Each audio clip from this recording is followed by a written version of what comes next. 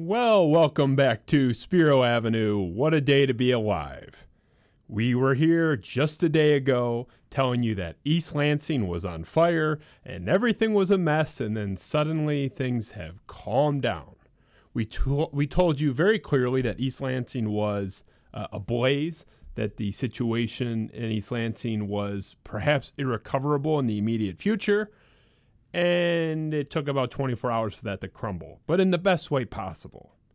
So if the Board of Trustees, the athletic department of Michigan State, was ablaze, was engulfed in flames, new coach Mel Tucker, coming from Colorado, was the fire hose.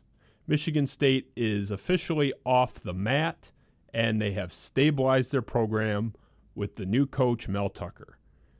It was maybe 5-6 days ago that I was poo-pooing the idea of Mel Tucker coming here, and a lot changed in 5 or 6 days.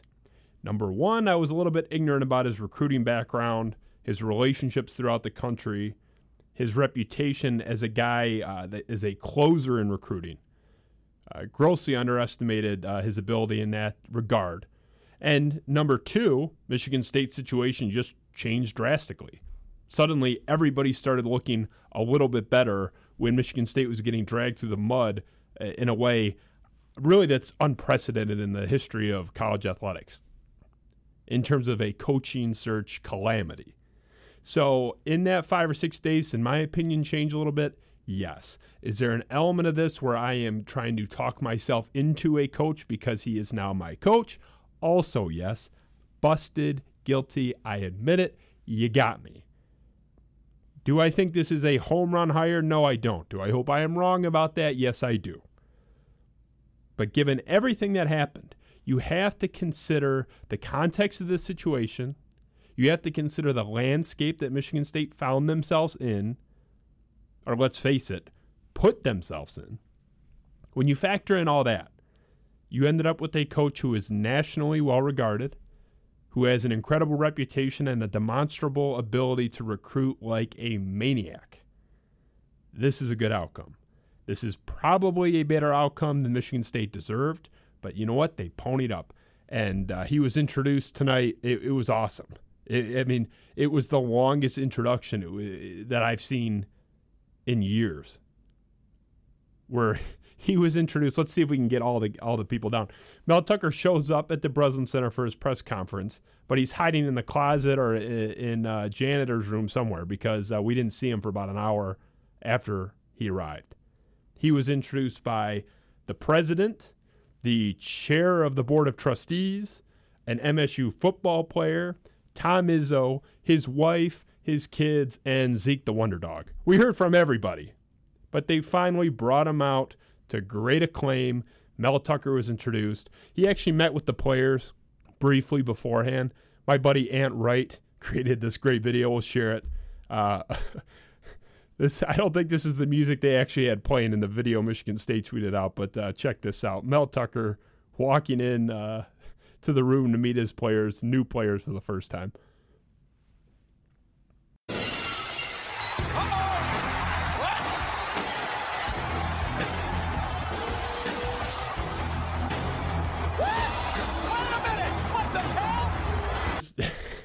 Just awesome. Really, Ant Wright, a good friend of the show, I think he created that. Pretty funny. And really, that is what it feels like for Michigan State people right now. They're excited for it, and I think people are more relieved than anything. The intelligent people in this fan base, of which there are many, believe it or not, are just happy that it's over. And this was not a good time. It was not a good time, particularly the last week. Arguably, you could say the last 4 years have been mostly a nightmare. So, what's my immediate reaction? I think Michigan State probably paid Capitol Grill prices for a Steak and Shake burger. Nothing wrong with Steak and Shake. It's pretty good as fast food goes. Hits the spot. You're not going to pay $35 for the steak burger, right? I think Mel Tucker is solid. I don't think he is $6 million great. I don't think he's second biggest assistant coaching budget pool in the Big Ten level great. I'm happy they're giving it to him. But I think with the carrot that Michigan State dangled, you would hope to have a coach that had more than 1 year of head coaching experience and a 5-7 record in that year, who has been in 6 different jobs in 10 years. If you are going to back up the Brinks truck, I would have liked to have seen a better person here, a better candidate here. But the bottom line is that wasn't an option, and that wasn't happening. You were not even with that offer going to get that coach because Michigan State was a damaged asset and is a damaged brand that is trying to now get off the mat. So you might have to pay close to Dabo and Nick Saban prices, and you're not going to get that guy. You're going to pay for that for a B-B coach. I could be wrong. We just don't have enough data on the guy really to say it's a terrible hire or a great hire. The one thing I'll say is that guy's going to recruit, and I believe that. And you look at what Michigan State is doing, they're already going after the big guns in terms of the assistant pool. He has a huge pool to draw from. They have Vince Marrow from Kentucky, tight ends coach, associate head coach there in Kentucky that they're chasing. Probably the best recruiter in the entire country by most accounts. They're going big game hunting right out of the gate. Mel Tucker was on that private jet from Boulder to Lansing for 3 minutes, and they were already on the horn with assistant coaches trying to get the staff in place. So it's a great sign. You know, they're shooting big. And it's just good to see because even if you miss, this program has never, even at the peak of the D'Antonio era, been all hands on deck, backed up with the budget in terms of the assistant coaching pool. Whether you want to argue that D'Antonio could have gotten that had he asked, some people think so. It's possible. We know he protected his friends, and his friends weren't going to make 7 figures. What would they have done to earn that? It's possible the backing would have been there, but we never saw it. We'll never know. But the point is the backing is there now. Mel Tucker has it in writing that he has that backing. That is not a promise that will not be fulfilled. He is guaranteed a significantly huge pool to draw from for his assistant coaches. Michigan State is effectively acting like an SEC school, and this is something a true Spartan fan, my brother Sean and I were talking about this today. He was the one that phrased it that way, and I think it's spot on. Mel Tucker is going to run this thing like an SEC program, and I think that's what you need. I think that's what this program needed. They needed a jolt. They needed a kick in the nuts to get going, and they got that guy. So am I more relieved than I am thrilled? Yes. But I will not apologize for backtracking. What I will say is that I was not thrilled with the idea of hiring Mel Tucker at first. I read more on him, started to like him a little bit more, and Michigan State's situation got a lot worse. So at least we have relief and stability. You know, does he leave in 3 or 4 years for greener pastures, if you will? Possibly. But at the pay rate he's getting here, for it to be a raise to leave, he's going to have to win big in East Lansing. No one's going to come knocking on his door, offering him $7 million to coach at Georgia or wherever, unless he's winning 12 games a year here. I mean, they're not calling him for 9-3. So if you get 3 or 4 years out of him where he's winning anywhere close to that level, even if it's 1 year at that level, you take that, especially given the situation Michigan State was in. If he doesn't hit that level, he'll never get an offer better than what Michigan State has. He's going to be one of the highest paid coaches in America with one of the most substantial backings in America. So it's a good hire. It's a good hire given the situation, and you know we'll see where it lands. We're in uncharted territory with Michigan State football right now in terms of the budgetary backing that the university has agreed to provide. There's no precedent for it. So we understand that any coach at this juncture would have had flaws. Mel Carter's flaw, we talked about it yesterday. We said it was either going to be inexperience or off-the-field baggage or a shaky record or whatever it is. Mel Carter checks the inexperience box in terms of a head coach. Obviously, vast experience across the board as an assistant, but in terms of a head coach, inexperience. That's the box we checked. Probably a better one than off-the-field controversy given the state of this program. So they did fine. Michigan State did fine. And I think that's where we're at. Do I think they overpaid? Yes. Do I think they had to overpay? Also, yes. And this idea that Mel Tucker, Michigan State, taking it on the chin today, this criticism of Mel Tucker for accepting this offer, for doing an about face. Look, if you come to me today and you say, look, you may like your job, but I'm going to offer to raise your salary by 50%. You're making $100,000. I'm going to pay $150K. And my current employer wants to keep me, and they're, cringing and waiting for my decision. And I announce to the world, you know what? I'm staying with Company A. I'm staying put. And then 4 days later, Company B comes in and offers me $250,000. And they offer me a substantial perk package that was not there prior, that goes on top of my drastic increase in their original offer, and a even more drastic increase in my current status. I'm not changing my original decision by saying yes the second time. I wasn't lying when I said I was staying the first time. I wasn't lying when I said, hey, thanks, but no thanks. It was a completely separate decision. That's not the same decision. If Michigan State's offer had been exactly the same and Mel Tucker changed his mind 4 days later, that's different.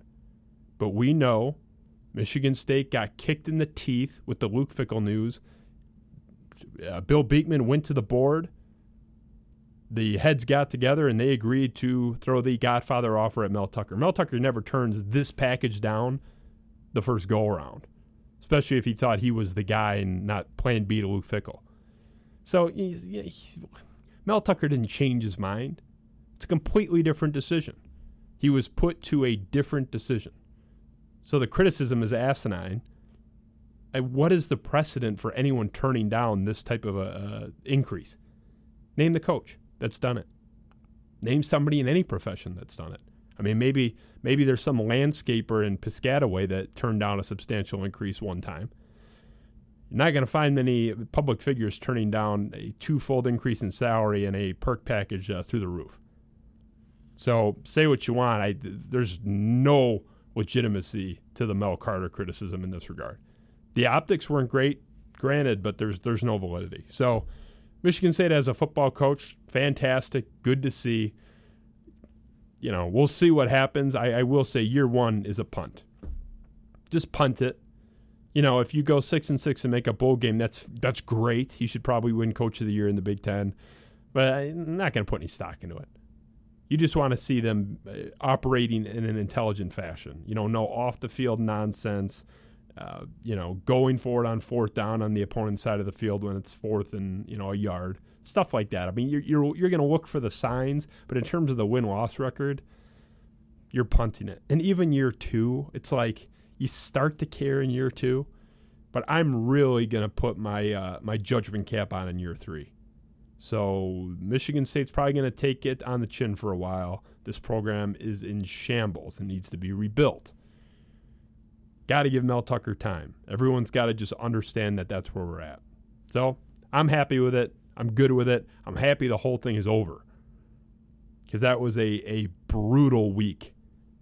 A brutal week, and maybe we could have seen this coming when Michigan State had a miraculous win, which should have been an easy win against Illinois in the basketball department. But things are turning around. They couldn't have gotten any worse. So I'm happy with it. I'm good.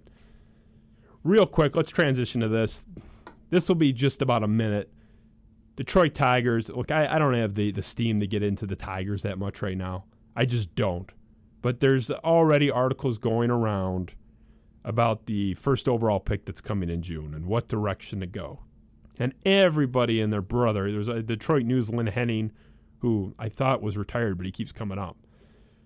Wrote an article today talking about how Torkelson, the first baseman from Arizona State's got to be the guy. And if not him, Austin Martin, the infielder from Vanderbilt, has to be the guy. And he discounted Emerson Hancock, the starting pitcher from Georgia. And that very well may be what it should be. Maybe you do take Austin Martin. Maybe you do take Spencer Torkelson. But you can't take them just because you think the pitching staff is so loaded for the Detroit Tigers. Everyone talks about Casey Mize and Matt Manning, Tariq Skubal. Maybe Franklin Perez won't be dead for 10 seconds and achieve 15% of the potential we were told he had. You can't base your decision on the first overall pick, a franchise-altering decision, based on the pool of prospects you have in pitching or hitting or whatever. You got to take the best player. If the Detroit Tigers had 3 or 4 of these guys established under team control, we've seen them throw in the big leagues and they're tearing it up, then maybe, okay, we'll go for the hitter. That's our immediate need. The Detroit Tigers have needs everywhere. The team stinks. So if you determine that Emerson Hancock, the starting pitcher from Georgia, is the best player with the best potential career of anybody in the prospect pool, that's who you take. And you shouldn't feel bad about it. That's the smart thing to do. If Torkelson is the highest ceiling in your opinion, that your scouts think he's the best player, or Austin Martin from Vanderbilt, that's who you take. But you have to take the best available player. Don't tell me that because the Detroit Tigers have 17 pitchers that you love that have never even made it to the majors, you have to go offense in the draft. You don't. You don't. Take the best player available. So that's all I got. You're going to hear that story for a couple months. The fan base seems to be all aboard the offense train. I'm all aboard the get the best player possible because this organization's a nightmare train. So that's it. Spiro Avenue, Mel Tucker. Welcome to East Lansing. Emerson Hancock, starting pitcher for Georgia. Maybe welcome to Detroit if the Tigers are smart and he's the best player available. We'll see. I'm just happy to not have to talk about the Michigan State coaching search anymore. Thank God. All you Detroit Pistons fans out there, I hope you're enjoying the outcome of a 10-year delay in the rebuild that should have happened a long, long time ago. The Pistons are entering the dark ages, and it's fantastic. So I hope the 12 people that still care about them are enjoying getting pounded every night. Should have happened a long time ago. So Spiro Avenue, Justin Spiro, thank you for joining us. We'll catch you next time. Go Green.